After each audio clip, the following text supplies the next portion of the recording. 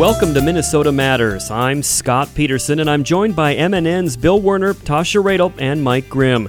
We're going to delve into what's going on in the North Star State. If it matters in Minnesota, we've got it covered.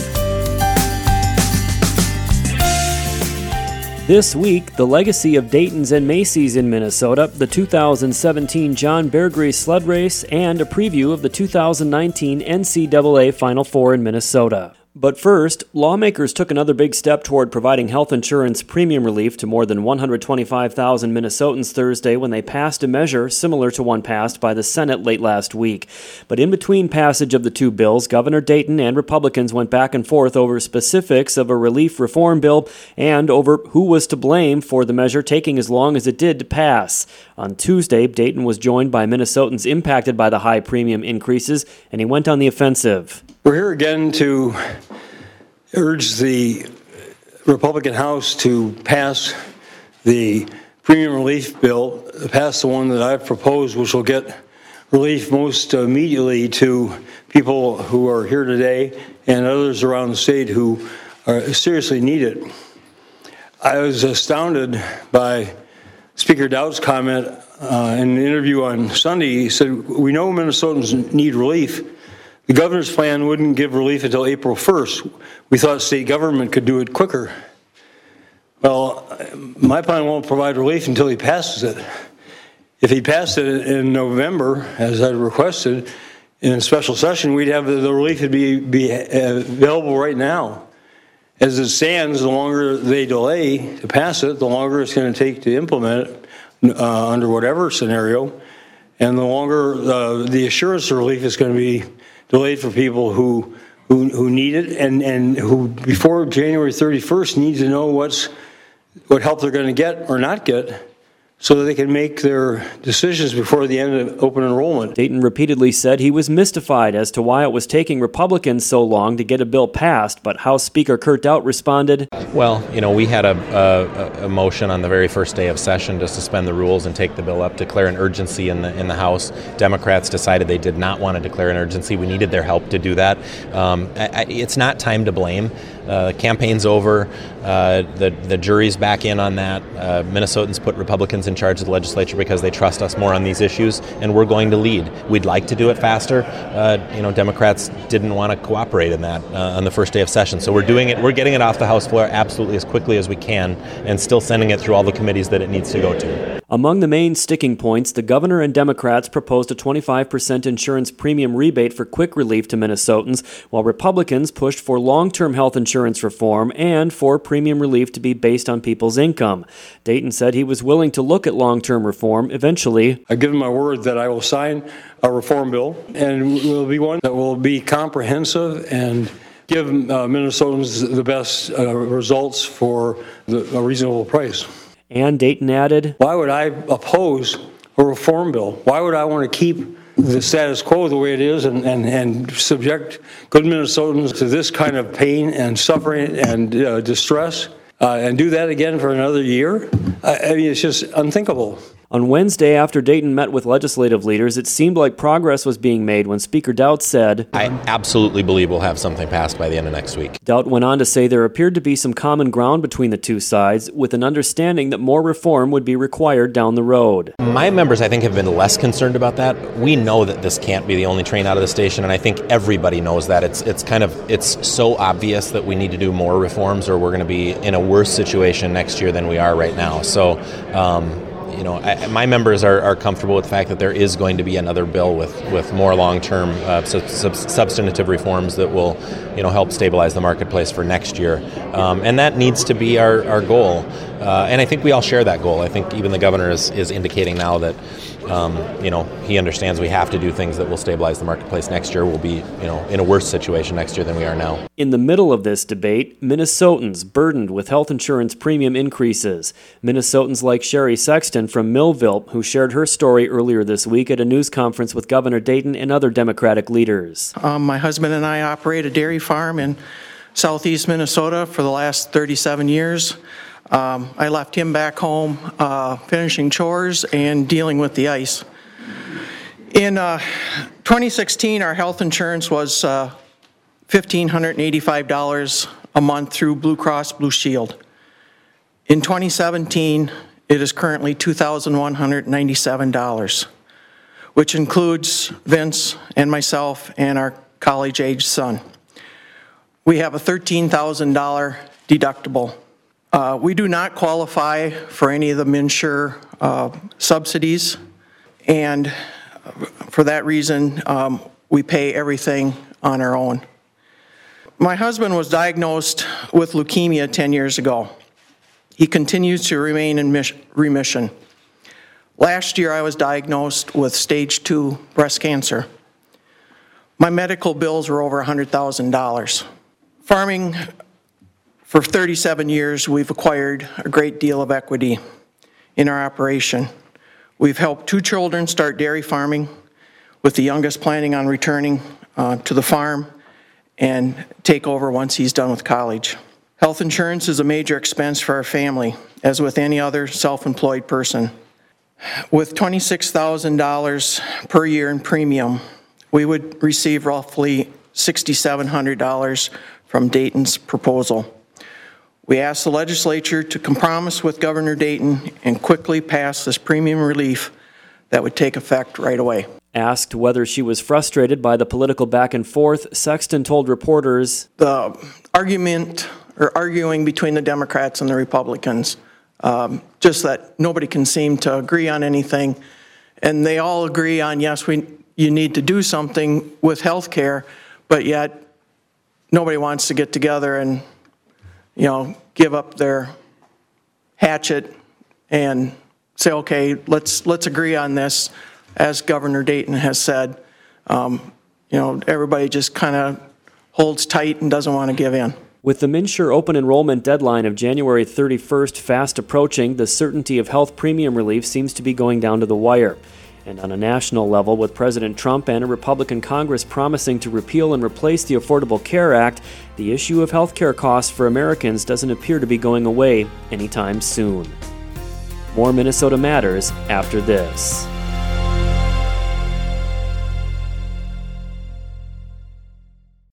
As a young teenage boy, I didn't even know what autism was. How do you even spell that? A few years later, I heard that a friend's cousin's son had been diagnosed with autism. I still wasn't sure what that really meant. When I went to college, my roommate's brother had autism. When I moved to the city for work, my best friend called me and told me his son had been diagnosed with autism. We were both in shock. I still remember the day I walked into the house and saw that look on my wife's face. I knew something was wrong. I'll never forget how I felt when she said, "Our son has autism." Autism is getting closer to home. Today, 1 in 110 children is diagnosed with autism. That's a 600% increase in the last 20 years. Learn the signs at autismspeaks.org. Early diagnosis can make a lifetime of difference. Brought to you by Autism Speaks and the Ad Council. Welcome back to Minnesota Matters. The countdown to the 2017 John Bear Grease Sled Dog Marathon is underway. MNN's Tasha Radel digs into the history of the race. That's right, Scott. The big race kicks off on Sunday, January 29th at 11 a.m. Here to talk about the big event is Jason Rice. Jason, I know a lot of planning goes into this event, and it wouldn't be possible without the hundreds of volunteers. You folks must be proud the strong tradition continues. We're very proud to have had it not only running for all of these years, but we're proud of the fact that this isn't just an athletic event. This is not just a sporting event. This really, truly celebrates culture and history in Minnesota. John Bear Grease was not some pretend character. He actually was a U.S. postal carrier working up and down the north shore of Lake Superior in Minnesota in the late 1800s and early 1900s. And he did so in the wintertime, famously by dog sled. So I think the fact that he was real, he did this, he saw some of these same trees, the lakes and rivers that he went over and across and around. He traversed the same terrain and saw a lot of the same scenery, and he really made settlement much more possible. So for anybody who's got a cabin up the shore or happens to live on the north shore of Minnesota, a lot of the early settlement and the development that happened really happened in good part because he made communication possible. So I think that's first and foremost why we are so proud of this, and why I think Minnesotans can grab onto this and say, hey, this is uniquely Minnesota. This is us. And this is one of the longest races in the lower 48, is that correct? Yeah, that's correct. We're the longest running sled dog marathon in the lower 48. There's a couple that come in around the 300 or 350 mile range, but we're actually closer to 400 miles, going from our starting line in Two Harbors up to basically the Canadian border up at Grand Portage. And John Bear Grease himself was a member of the Grand Portage Band of Lake Superior, Chippewa, and it's kind of cool that we have his great-grandson is on our board of directors. So, yeah, we're one of the longest, or we are the longest in the lower 48, and we're also a qualifier for the Iditarod, which kind of adds a unique element, because you'll have a number of mushers who have let's face it, there's not a lot of people who do this sport, right? There's a small crowd who are very into their dogs, and they're into this very deeply. It's a way of life for them, and when you have a big kennel of dogs, that's what it takes. It takes a real lifetime commitment to what you're doing. Those people definitely put their heart and soul into doing this, and it's just really neat that we've got this event that not only commemorates something, but gives people a chance to exercise this great passion. And about how many mushers take part in this event? It varies from year to year. So we have a cap on the number of mushers that we have space to accommodate. So that would be 50 teams in the mid-distance and up to 30 teams in the full 400-mile marathon. This year, I think we're looking at about 12 teams in the marathon, the full 400-miler, and we're looking at close to 20 teams in the mid-distance. What we've noticed is that all of the races here in the lower 48 have been down the past couple of years. The number of people who are perhaps getting into this sport, it's expensive and time-consuming. So I think all of us race leaders from around the lower 48 have kind of tried to put our fingers on this and figure out what it is that's causing this. And I think we're just seeing slightly lower numbers, just in good part due to economics. More people have to commit more time to working and family, and it just makes it a very difficult thing to have time to raise and train a kennel full of dogs. And Jason, I know in years past there's been some trouble when it comes to snow depths. Is that going to be a problem this year up there in northern Minnesota? Not a bit, as long as we don't get rain. We've got a few warmer temperatures out there this week. We're not really even that concerned about those. The rain that we had a couple of weeks ago, that I think most of Minnesota saw some rain and slush, and it froze, and it froze down hard.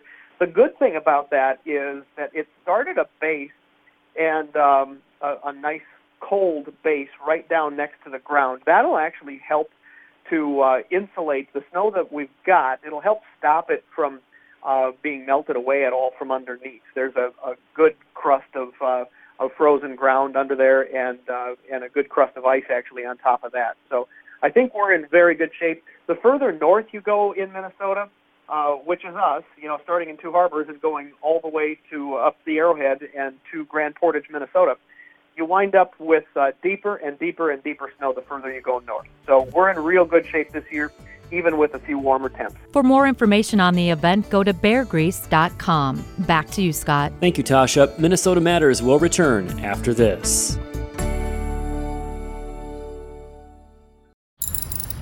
Son, can you hand me that big screwdriver? This one, Dad? No, that's a wrench. I need the long one close to your foot. Why? Because I need to loosen a screw. Why? Because I have to change the oil filter. Why? Because I love you. The smallest moments can have the biggest impact on a child's life. When it gets dirty, okay? All right. Now pass me the new filter. Why? Ha, very funny. Take time to be a dad today. For more information, dial 1-877-432-3411 or visit us at www.fatherhood.gov. Brought to you by the U.S. Department of Health and Human Services and the Ad Council. Hey, it's Flint Lockwood here from Swallow Falls. My friends and I have just discovered these amazing living foodimals. But wait, we've also discovered a crisis that needs our help. According to my calculations, 1 in 5 kids in America struggles with hunger. That's almost 17 million kids. Our mission is to help solve hunger by teaming up with the Feeding America Network to get food to kids facing hunger in communities across the country. Feeding America is a nationwide network of food banks, helping connect children and families who face hunger to billions of pounds of food, reaching shelters, schools, and community centers in every county in America, including yours. Help Flint and the Feeding America network of food banks get food to the people who need it in your community. Find your local Feeding America food bank at feedingamerica.org/hunger. Together, we're Feeding America. A message from Feeding America and the Ad Council.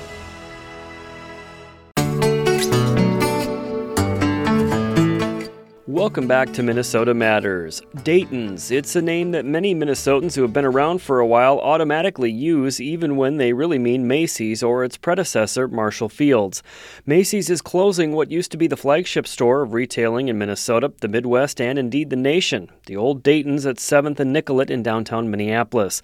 Governor Mark Dayton's father and uncles built Dayton's into a national empire that ultimately spawned Target. Nothing lasts forever. And it is what it is. I think what's important is what's next. MNN's Bill Werner was at that news conference when Governor Dayton was asked to reflect on the closing of the store, which once bore his name. One reporter said he was slightly surprised that the governor is not more nostalgic about the closing of a building that, for many decades, epitomized the grandeur of the old department stores that once graced the downtowns of large cities. Bill, do you agree? Well, Scott, sometimes it's a little difficult to discern exactly what the governor is feeling. He's a Minnesotan after all. But I think if we listen to a little more of his comments, we probably can detect not only the hard-boiled pragmatism of a politician born and bred in the tough environment of competitive retail, but also optimism for the future and maybe even a little sentimentality about the past.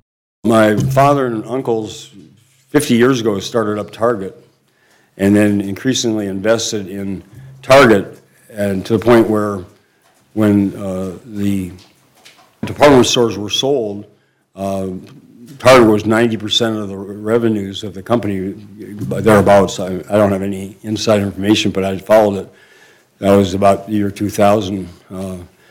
So, they were right. They foresaw that large downtown department stores were not the future of retailing, and that's been proven to be correct. And Hudson, the enormous store in downtown Detroit, that went under, 20 years ago or so. So one by one, many of these major downtown department stores have just not been successful, and Macy's found that out with regards to the Minneapolis one. And Scott, as my friend Denise and I get ready to go up to the 12th floor of Dayton's downtown Minneapolis for one final meal at the Oak Grill, the place where my mother and my late father took my sister and me as kids, and one time as a young boy when I took my mother there because my father was working and women couldn't go into the Oak Grill at that time without a male escort. Well, as we enjoy that last taste evoking a long and dear memory, let's remember something just over a year ago. It was a week and a day before the official kickoff of the holiday shopping season at a church 5 blocks from the old flagship store that Minnesotans said farewell to a man who created memories for many of us. Department store magnate Bruce Bliss Dayton was born in 1918, and his son, Governor Mark Dayton, remembered. My brother Brant recalls morning walks with my father singing, "Oh, what a beautiful morning." What a beautiful morning, oh, what a beautiful day. I got a beautiful feeling, everything's going my way. Dad and his brothers filled their stores not only with the best merchandise sold at the best values, but also with the beauty they found in nature and the vibrancy they felt in life. The store featured Jubilee sales, daisy sales, spring garden shows, 8th floor rainforests, art galleries, and bright window displays along Nicollet Avenue. People liked Dayton's. Yes, they did. This child, in fact, would be brought through the huge and mysterious city to the epicenter of all that hustle and bustle. And there was the fabulous building reaching for the sky, 12 stories, packed with many things not yet met. Where could one start in that block-square edifice that held everything from books on musty shelves to cuckoo clocks to smart clothes that I was too young to care about?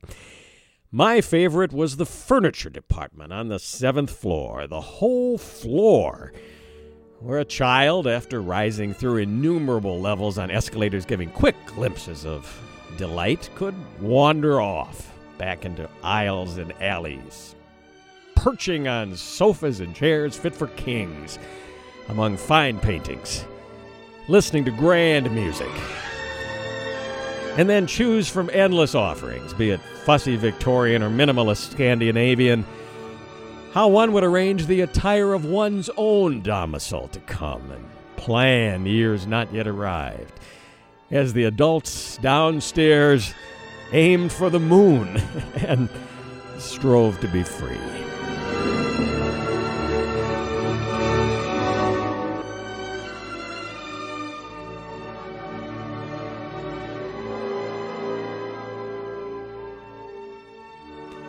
Well, much is different now, and indeed it should be.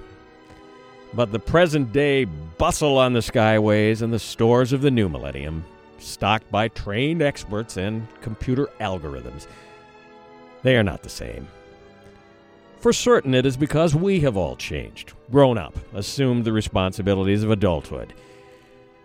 But I think it is also because those places now gone were built and made alive by those people who lived through a Great Depression, which ushered in a terrible war.